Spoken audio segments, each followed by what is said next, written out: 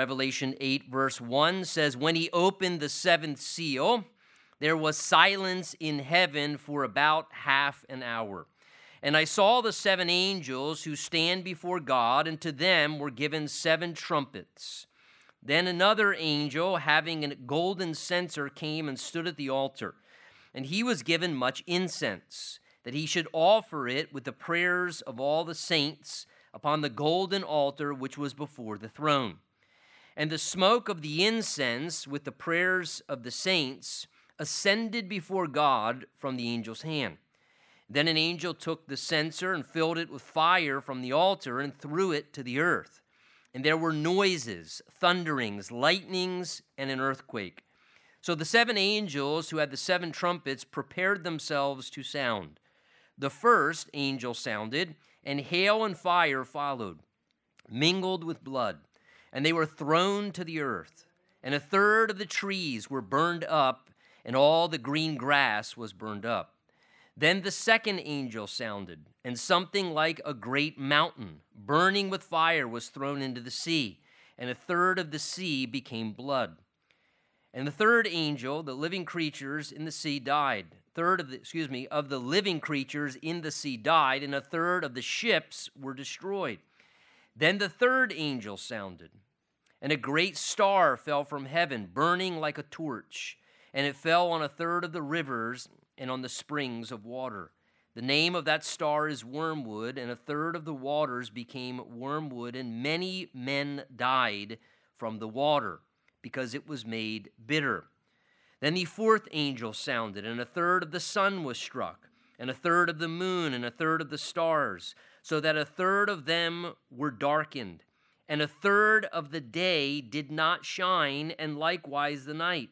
And I looked, and I heard an angel flying through the midst of heaven, saying with a loud voice, Woe, woe, woe to the inhabitants of the earth, because of the remaining blasts of the trumpet and of the three angels who are about to sound. And Father, we do just pause and pray for your grace and the help of your Holy Spirit in this time as we continue now in our worship by opening our hearts to your word. Lord, we do just want to lift up together collectively as we think about it as well, our upcoming women's retreat in these next 2 weeks, that you would be preparing everything, all the women who are registered to go, Lord, and that your Spirit would do a wonderful thing that weekend as they get away, Lord, that just a mighty, powerful work of God would happen among our sisters, and that you would bring just a wonderful refreshment to each of their spirits. And Lord, we pray now that you'd be faithful as always. Speak by your Spirit through your word, through what you've spoken here in the word of God that we hold. It's such a privilege, Lord. We never want to take it for granted. And so we just ask now that you'd give us attentive and receptive hearts, and that you would speak by your Spirit's voice and remove that which would hinder or distract us from receiving what it is you're saying this day. And we ask together expectantly in Jesus' name. And everyone said, amen. Amen. You may be seated. Though it is true that we certainly cannot control everything that we experience, I have found that it is absolutely amazing how much we can indeed control by the choices that we actually make. Certainly no one can control everything that we experience, but it is pretty impressive how much of life we can control and what things we can experience by our own decisions. The Bible tells us that this is particularly true in regards to how we relate to God, in how we respond to God. The Bible tells us in Psalm 119, verse 2, Blessed are those who keep God's testimonies and seek him with their whole heart. And Isaiah 45, verse 9 says quite the opposite, saying, Woe to him who strives against his maker. So again, the Bible says, do you want to have a blessed experience, or do you want to have an experience where you're having difficulty, hardship, woe, and struggle, experiencing, in a sense, a cursed existence rather than a blessed existence? And God says we can determine that by how we respond to him, that oftentimes we are the determining factor. And really, we see that displayed in our passage this morning. We see the outcomes, really, of two different ways of relating to God. Displayed even in this very difficult chapter to look at together, we see God clearly on the front side of the chapter being portrayed as a loving, concerned parent, listening to the communication of the prayers of his people, the voices of his children, because a good father cares about helping his kids.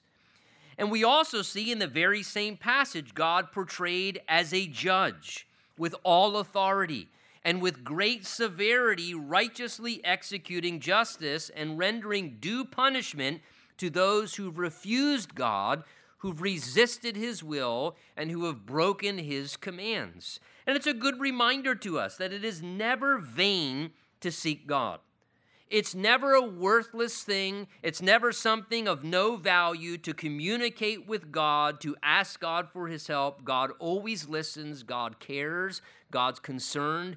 And he is always attentive to the voices of his people. In the same way, it is always foolish and extremely dangerous to resist God and to resist God's will, because when we do that, that choice invites extra suffering beyond just ordinary suffering in this life.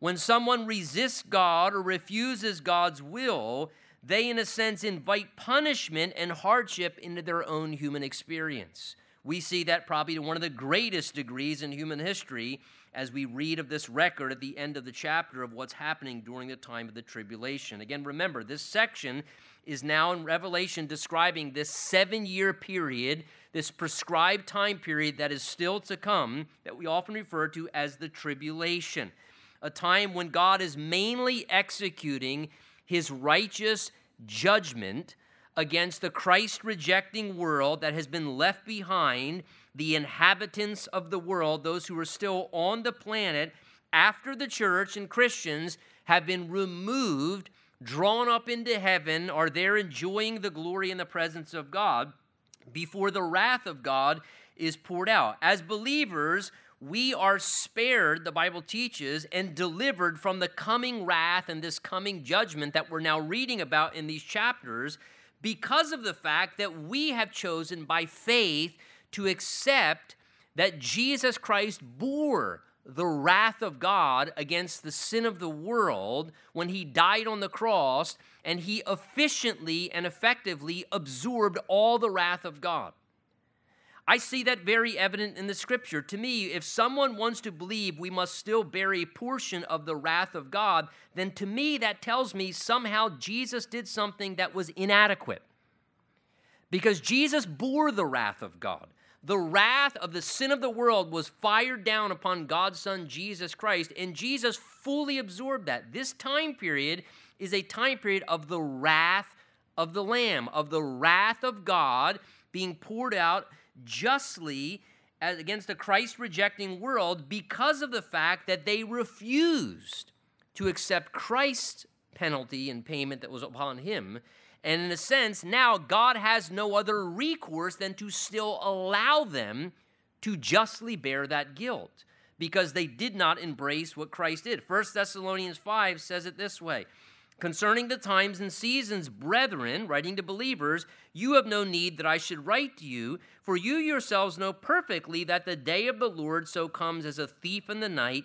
For when they say peace and safety, then sudden destruction comes upon them. Do you notice the change in pronouns? You, and then he says sudden destruction comes upon them.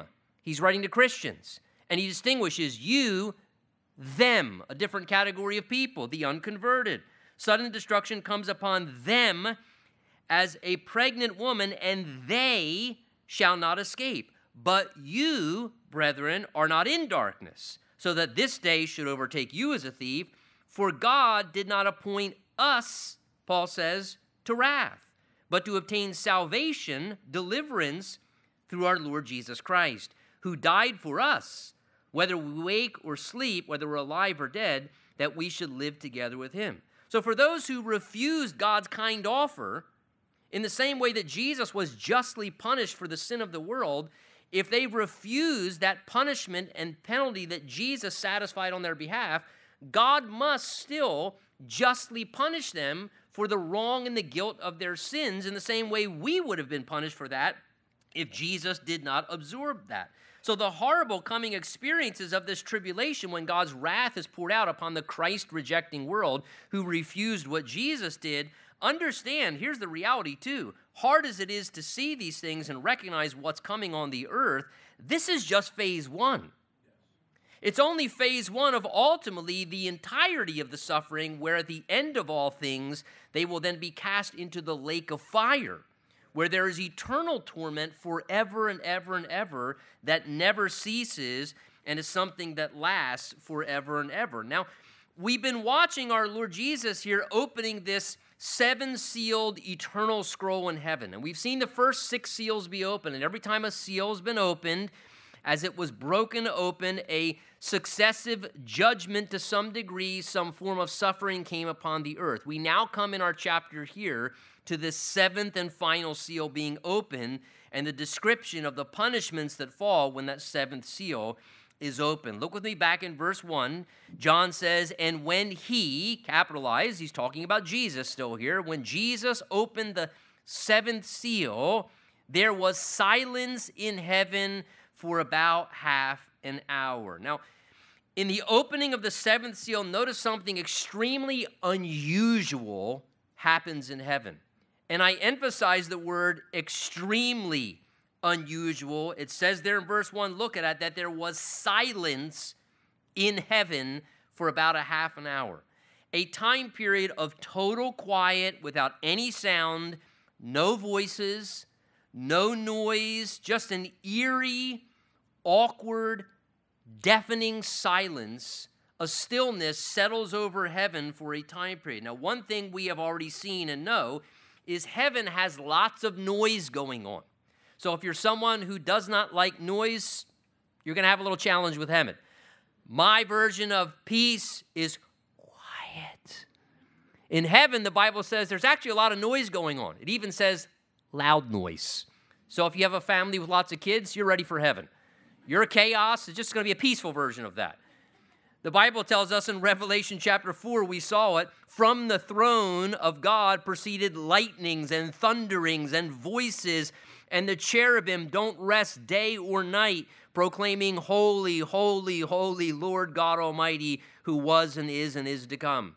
The very next chapter, Revelation 5, which again still is picturing the throne of God there in eternity, John says, I heard the voice of many angels around the throne and the elders, and the number of them was 10,000 times 10,000s, and thousands of thousands, saying with a loud voice, this multitude, worthy is the Lamb who was slain to receive power and riches and wisdom, strength and honor and glory and blessing.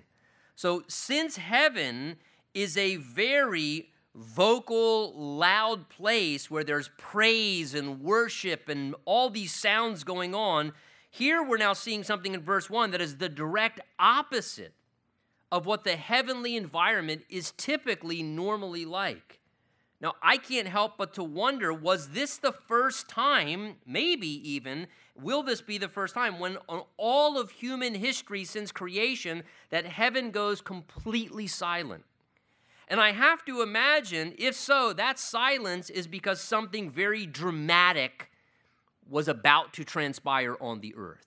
Something very dramatic is now coming to pass, and it's a deafening silence. As this last seal is opened, heaven seeing and knowing what that includes and what it's going to bring to pass on the earth, on the inhabitants of the earth, people who God loves, who he created in his image and likeness, all the noise of heaven's worship comes to a deafening hush, and total quiet comes over the entire heavenly realm. God himself maybe even asks for everyone to be silent.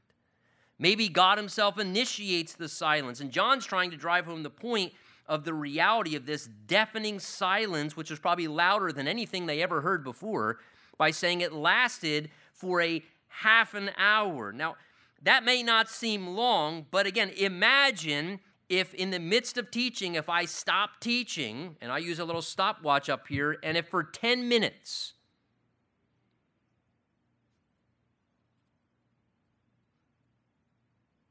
you're already looking awkward. That wasn't even 10 seconds. dead, total silence, a hush, comes over the entirety of heaven's realm. And for a duration that was pretty extensive, total, awkward, eerie silence comes over the entire eternal realm. I bet that silence, as I said, was louder than anything they had ever heard in heaven's realm before. It was a deafening silence that was dreadfully awkward and difficult to endure through. Now, why the silence? Because of the dreadful events, we just read some of them, that were about to come to pass on the earth, knowing what was about to happen to humanity who was being justly punished that had been left behind, seeing all the horrific events and the pain and the trauma, the terror of the hardship that humanity was about to be subjected to. The only proper response in heaven is everyone just being speechless. You have to wonder, as they go speechless, is maybe everyone there with their hands over their mouths or on their faces or looking away just because of the incredible traumatic events that are now happening down on the planet. It's the reality of the magnitude and the immense severity of what's now coming. It overwhelms heaven. The gravity of God's judgment being poured out in this time, humanity's fate is sealed, punishment unavoidable. And here's the thing, folks. God in his great love himself is wrestling painfully with what he must now do as a God of justice. As a God of love, but yet a God of total righteousness, total holiness, total justice, he has no other recourse because he would then be compromising his justness or his righteousness if he did not bring just wrath and punishment. But yet understand, judgment is very strange to our God. The Bible tells us in Micah chapter 7 that God delights in mercy. That's what it pleases him, to show mercy. It tells us as well in Ezekiel that God declares, I have no pleasure in the death of the wicked. God finds no enjoyment in any of this. In fact, there's a passage in Isaiah 28, where it literally speaks of God's judgment, and it says that when God's judging, that it's a strange or an unusual thing. In other words, when God must judge, it feels very unusual to him.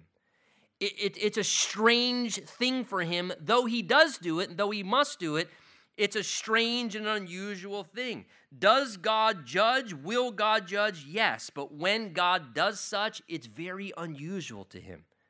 It's very strange to him to have to go through that process. Again, if we just think of the reality of the love of God and the extent that God has gone through and that God continues to go through to draw people to himself, to spare people from destroying their lives, to reach people in salvation, to bring them to Christ. All the efforts, think of how many efforts God made in your life when you were on your self-destructive path.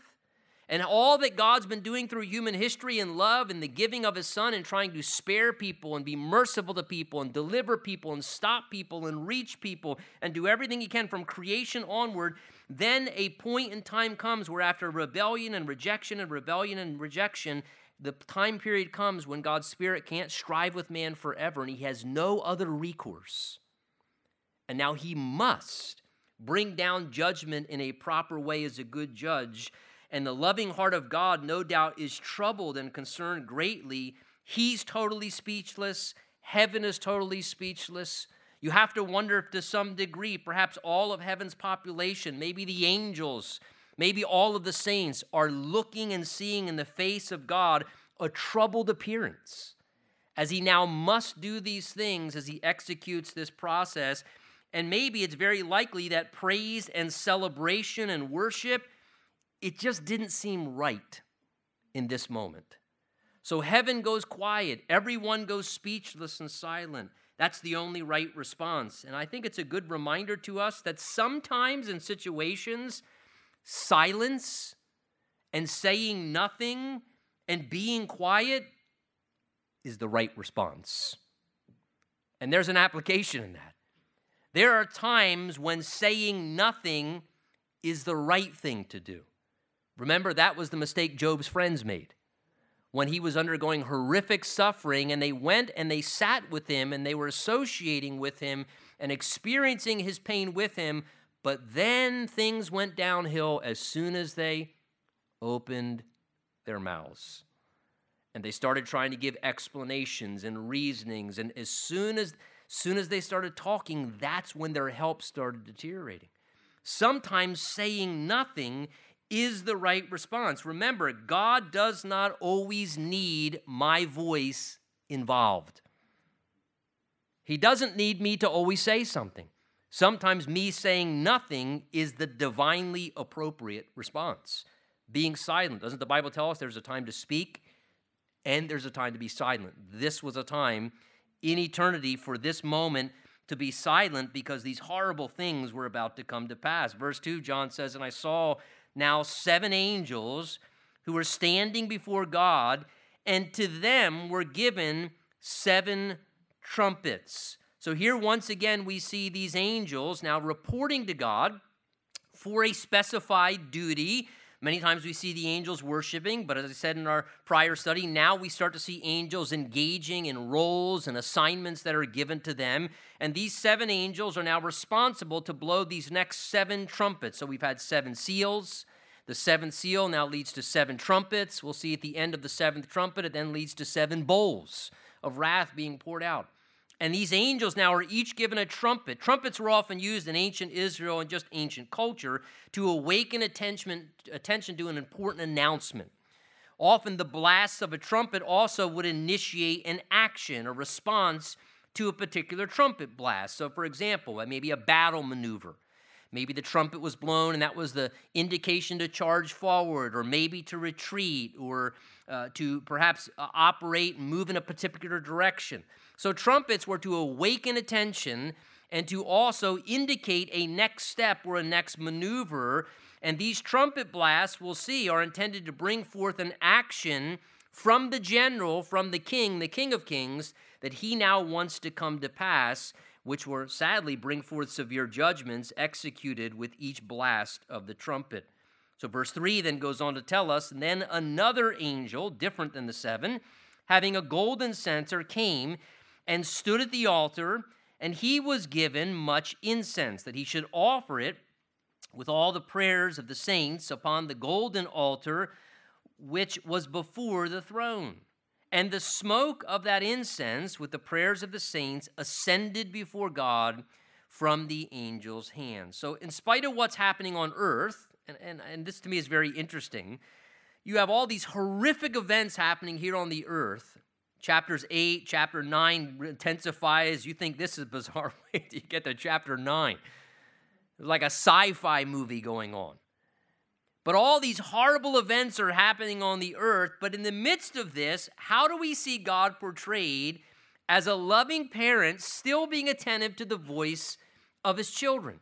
2 times here in verses 3 and 4, our attention is drawn to the prayers of the saints, God's people. Even amidst that eerie silence in heaven, notice God's ear is still keenly attuned to the desires, the voice, the needs, the requests of his people. How interesting. Utter silence, and in the next verse, God's listening to the prayers of his people. Goes to show us that sometimes even my prayers that aren't articulated outwardly, those inward prayers, the ones that are happening in your mind and in your heart where you don't say something out loud, God hears them perfectly. God sees them. God's fully aware of the communication coming from our hearts. God is always fully concerned and taking complete consideration of what his children are saying. And John now sees this different angel stepping forward here, and it almost seems in verses 3 and 4 like he's performing priestly duties. If you remember from the Old Testament, the operation of how the priesthood, we have references here to him handling a censer, getting fire from the altar. We have a reference here to him offering and burning incense. And remember, heaven itself is the ultimate, perfect, superior temple of God. In fact, we've seen from our study going through the Old Testament, remember, the Bible teaches that the earthly tabernacle and then the permanent physical temple were purposely to be constructed as a worship system to be built in a way that they would be a model of heaven's temple. When Moses received the direction, when David received the direction, remember, they were told that they were to build it in a prescribed way. And the reason is it was a template, a model of the eternal realm of worship. That in some way, that God's heavenly realm and the worship system in God's presence was to be representative of these things. Hebrews 8 says the priests who served in the earthly tabernacle according to law serve the copy and shadow of heavenly things, as Moses was divinely instructed when he was about to make the tabernacle. For God said to him, "See that you make all things according to the pattern shown you on the mountain." Interesting, as Moses was receiving the blueprint, God says, listen, don't take liberty, don't adjust things, don't alter things, do things exactly the way that I tell you. What's the big deal? We're just making a tent and a building here. And God said, the big deal is, that's functional for you, but it also represents something much greater to me. It represents, as a shadow and a copy, the eternal realm in heaven where worship is happening forever. And now notice, as we see the heavenly realm, we see very similar things here described. Particularly, we see this angel in our verses here. It says that he's given much incense, and then he begins to offer this incense there on the golden altar. Now, the burning of incense was like a pleasing, fragrant aroma. As it would radiate, it would give a very pleasurable experience to those who were able to experience it. And it was always emblematic, the burning of incense, of the prayers of God's people being offered to him. And even as the incense would kind of gradually ascend upwards, it was a picture of the pleasing fragrance of God's people communicating with him. Psalm 141, verse 2, the psalmist says, "Let my prayer be set before you as incense." And what a wonderful reminder to us that our communication to God in his eyes is like the offering of fragrant incense. In other words, it pleases God. It does something that brings a wonderful degree of enjoyment. Our prayers as God's people, he references them twice. In verse 3, he speaks of are the prayers of the saints coming before the throne. And then in verse 4, he references again the prayers of the saints ascending before God. But the amazing thing is to realize, pictured here as the prayers of the saints of incense, here we have the prayers of the saints representative of all our communication to God, communication that has been happening, coming before God's throne. Some of it has already been addressed. Some of that communication is yet still to be addressed, because sometimes God addresses and answers prayers immediately. And the purpose and the will of God is to immediately answer that prayer. Other times, prayers and requests go up to God, and sometimes God may say on that particular request, no. Other times, God may say on a particular request, not yet. And it may be something that will come to pass later. But none of those requests are lost. So here you have all these requests. Some have been already addressed. Others are still to be addressed. You're talking the prayers from Adam and Abraham through all Old Testament history. You're talking the prayers of God's people through all the ages of church history, you and I included. Ongoing communication around God's throne as people are still communicating with God there around his throne in worship. And the saints even who got saved in the midst of the tribulation, which will happen, crying out to God. And what is God doing? He's always listening. He's constantly aware. Like a perfect loving father, his highest concern is giving his attention to his children, wanting to know what they need and how they're doing and paying attention, enjoying being able to answer their requests. And even in these horrible events, I find it so beautiful as we're looking at all this sad, horrific judgment that the Spirit of God in the midst of this focuses our attention on God giving full adherence and attention to the communication of his people. That God cares about that greatly. All of our requests, they reach the throne of God. There it is right there. They never go up and come back down. Sometimes it may feel like that, but all of our requests are reaching the throne of God.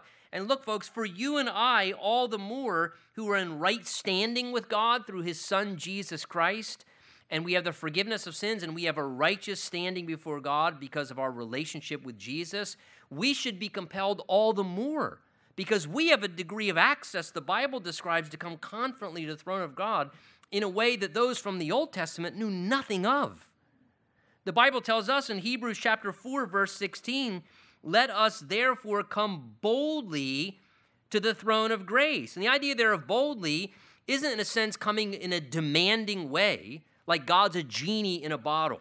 I'm going to demand and I'm going to command and I'm going to name it and I'm going to claim it, I'm going to blab it and I'm going to grab it. Listen, if you approach a king, you're not going to be demanding with a king. You're going to be reverent. What he's describing, coming boldly, is coming with a degree of confidence, recognizing that powerful king, he's also my dad. He's my dad. That king with all that power, he's my dad. And I don't know about you. There have been times before when I was teaching Bible studies and my kids would call me and I'd say, hold on a second. I answer the phone. I don't do that on a Sunday morning as a regular habit, but there have been times when I've been in the midst of doing things. But if your kids reach out to you, you're always available for your kids, right? You're responsive. It's what a dad does. You have a wonderful access. And the Bible says we, because of what Jesus has done for us, we can come boldly, confidently to the throne of God at any time. What an amazing privilege. And that we can come with confidence, whether we failed, whether we're struggling despite our condition, right? There's none of that. Well, if you don't use the right words, you can't come to me. I never said that to my children. Until you can speak proper English, do not speak to me. Your grammar is horrible. If they knew well, they grew up and said, Dad, your grammar's horrible. We hear it every Sunday and Wednesday. You make up words that don't exist. We listen to you. Why do we care what our communication is like to God? God just wants to hear our voice. He cares about the things that we would share with him. He wants to know what we are in need of before him. He says, come boldly to the throne of grace, Hebrews 4:16. Of all the ways God's throne could be described, look at God's throne here and what starts coming down from it. And the Bible describes God's throne to the believer coming to seek their king and their father as a throne of grace. That's what characterizes the throne of God, grace, God's kindness, God's undeserved favor, his blessing. And he says, come to the throne of grace confidently that we may obtain mercy and find grace to help in time of need. I need lots of mercy. And I need lots of grace in all different forms sometimes in the needs and things that I go through. And God says, please come confidently and receive such from me. My throne is marked by grace. Look, let's remember when we come to seek God in prayer, folks, whether it's individually praying alone privately or whether it's praying together collectively as God's people, we're not just doing something that benefits us. It does benefit us greatly. But never forget this, we're also doing something that blesses God. It brings pleasure to God's heart when I pray, when we pray. It doesn't just benefit us. He's a loving father. We're giving him a chance to do the thing that he loves to do, which is to listen to his kids, to have communication with his children, to do things to help his children, to do things to answer and to act on our behalf. Perhaps if we honestly understood how much prayer pleases God's heart, maybe we'd be inspired to do it a little bit more. Because it wouldn't be just for our benefit alone. We'd realize, man, it really blesses my Father when I speak to him and when I spend time with him and when we come together and seek God together.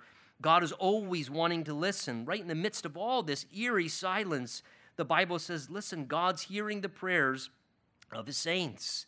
Well, verse 5 says, then that angel then took the censer that was filled with fire from the altar, and he threw it to the earth, and there were noises, thunderings, lightnings, and an earthquake. So before the 7 trumpets start to blast, this angel, now who's attending to the burning altar there at heaven's throne, he's directed to gather up some of that heavenly fire within his censer there, it says, from the altar, and it says he hurls a portion of this supernatural fire from heaven's throne downward to the earth. It almost seems like that was like a warning shot from heaven, as if God was trying to initiate the wake-up alarm to humanity. It says he fills the censer with fire, and he casts it towards the earth, and look what happens as it comes down. it says there were noises, thunderings, and lightning. So it causes a severe lightning and thunder to break out, which was probably quite terrifying. Shook everyone to the core down on the earth, realizing how vulnerable and weak they are in their humanity down on the earth. It also causes, we're told there in verse 5, another severe earthquake, where again, the ground underneath the feet of people is no longer stable. It's disrupted, realizing how completely out of control their life is in that moment, as the ground beneath them is shaking, causing panic. Verse 6 says, so then the 7 angels who had the 7 trumpets prepared themselves to sound. Now these trumpets are going to begin. Verse 7 says, the first angel sounded, and hail and fire followed, mingled with blood, and they were thrown to the earth. And a third of the trees were burned up, and all the green grass was burned up. So as the first trumpet is blown, a great storm rains down, heavy, severe destruction upon the land, destroying, it says there, verse 7, 1/3 of all of the earth's vegetation. Now, as we look at the description of this hail and fire being thrown to earth, it reminds us, does it not, quite a bit of the plagues that happened back in Egypt when God was bringing judgment there in just a localized form.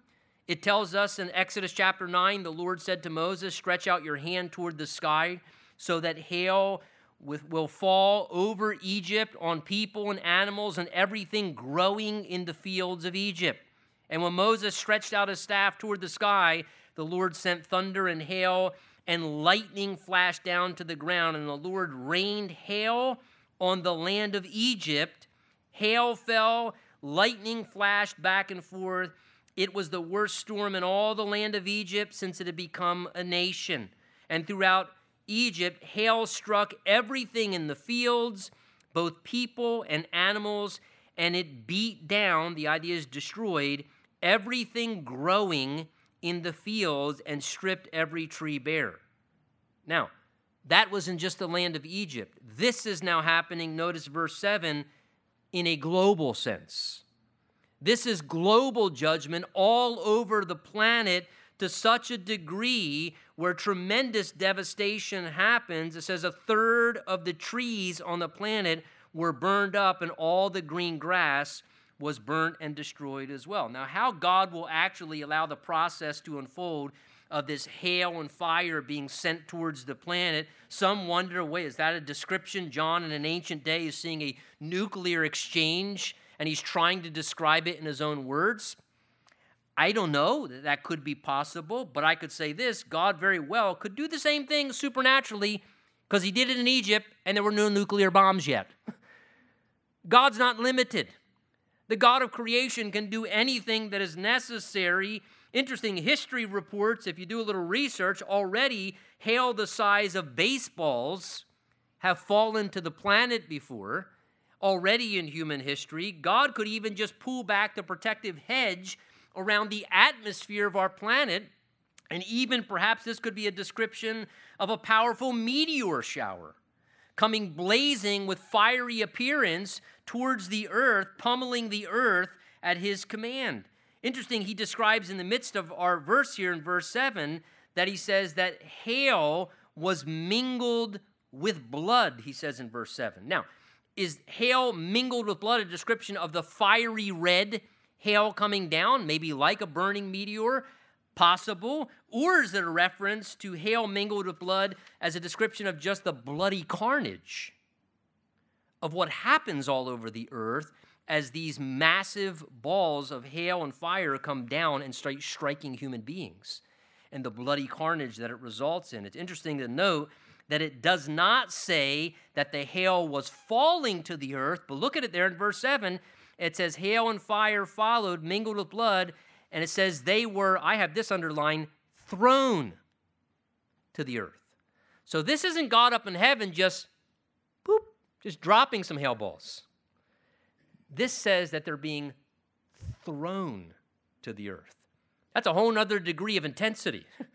Hail and fire being thrown. The Greek literally speaks of being hurled violently with great intensity.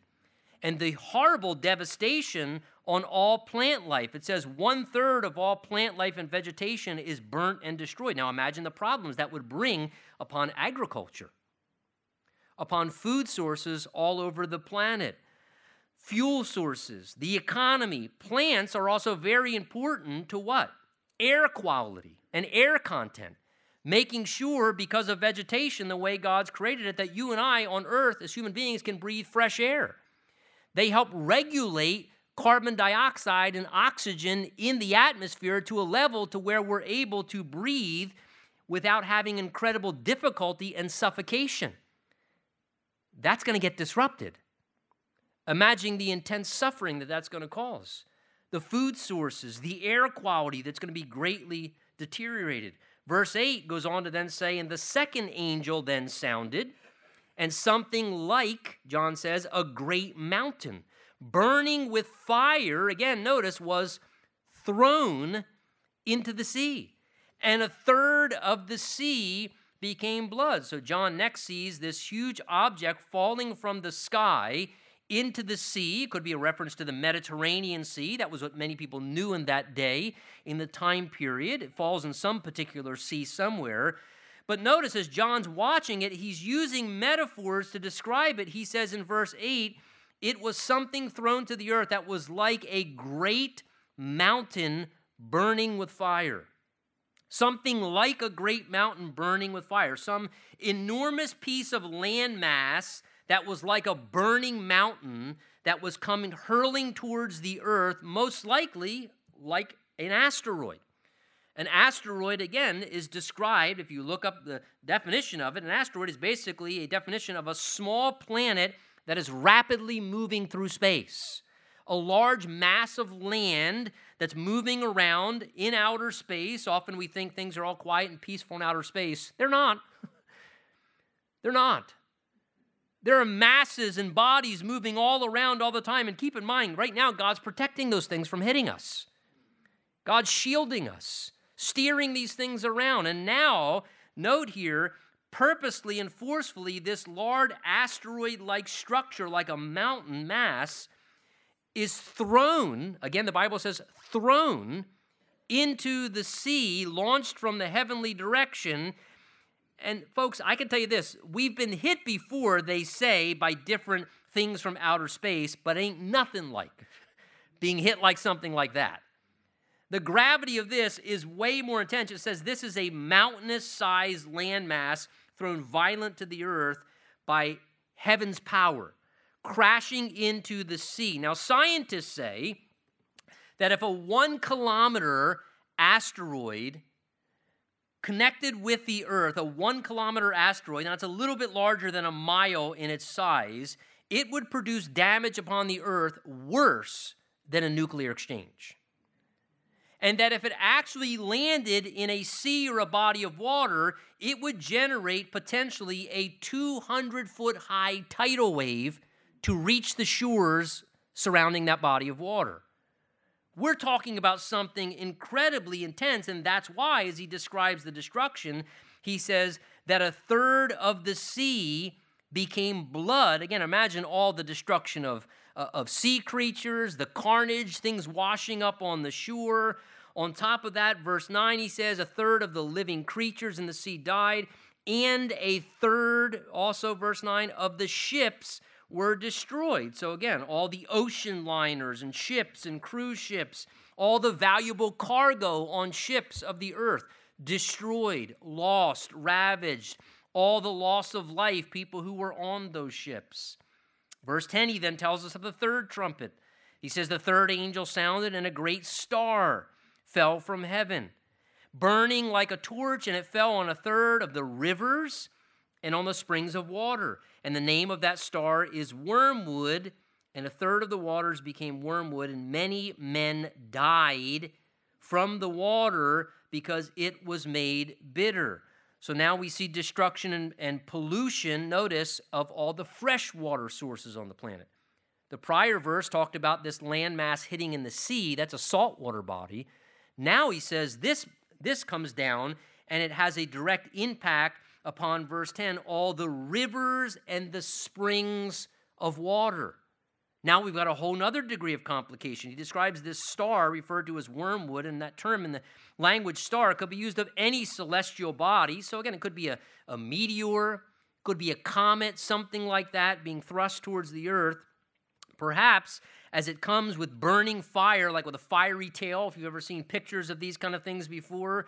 But the bigger problem is it says that it lands and it has a great impact, not in the salt water, but it has a horrible polluting impact upon all of the rivers and the springs of water, where it pollutes 1/3 of all the streams and the rivers. Perhaps as it enters into the earth burning, as it's breaking apart, potentially all the particles of it are falling in different locations, and that's how it's able to pollute so much of the drinking water.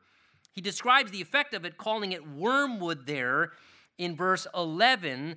And wormwood was a herb substance that was known to be incredibly toxic. In fact, the dictionary describes it as something that was used for centuries as a repellent and a general pesticide to repel slugs and snails.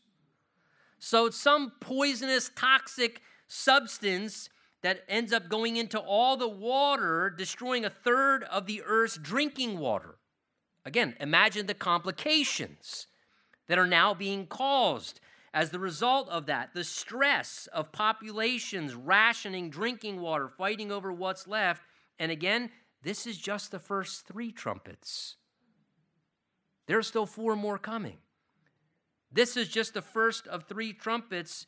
Survival, if you're not killed by what's falling from the sky, is going to be incredibly severe and difficult because of all the polluted waters and the destroyed conditions on the earth. Verse 12 says, "Then the 4th angel sounded, and 1/3 of the sun was struck, 1/3 of the moon, 1/3 of the stars," again, all these things that give light to our planet, "so that 1/3 of them were darkened, and 1/3 of the day did not shine, and likewise the night." Well, thanks for being so clear there, John. Look, the bottom line is, when you look at what John's trying to describe in his words here, this sounds a lot like what we see many times referred to in the prophetic books of the Old Testament, of the sun being darkened, the moon being turned to blood. Something transpires, verse 12 describes, where again, 1/3 of all the earth's light sources are basically turned off by God, causing this experience where all of a sudden the light on the earth is diminished in a way like it never has been before. Now, again, think about it. We become very accustomed to, we take for granted the sun coming up in every morning, don't we?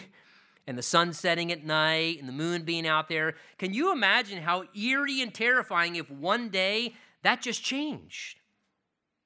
If all of a sudden the sun didn't rise, or the sun just had some kind of a bizarre darkening to it, and how weird and overwhelming the reality that something is going on, very terrifying, and we have no control over fixing this. The greatest scientists on earth are not going to resolve that.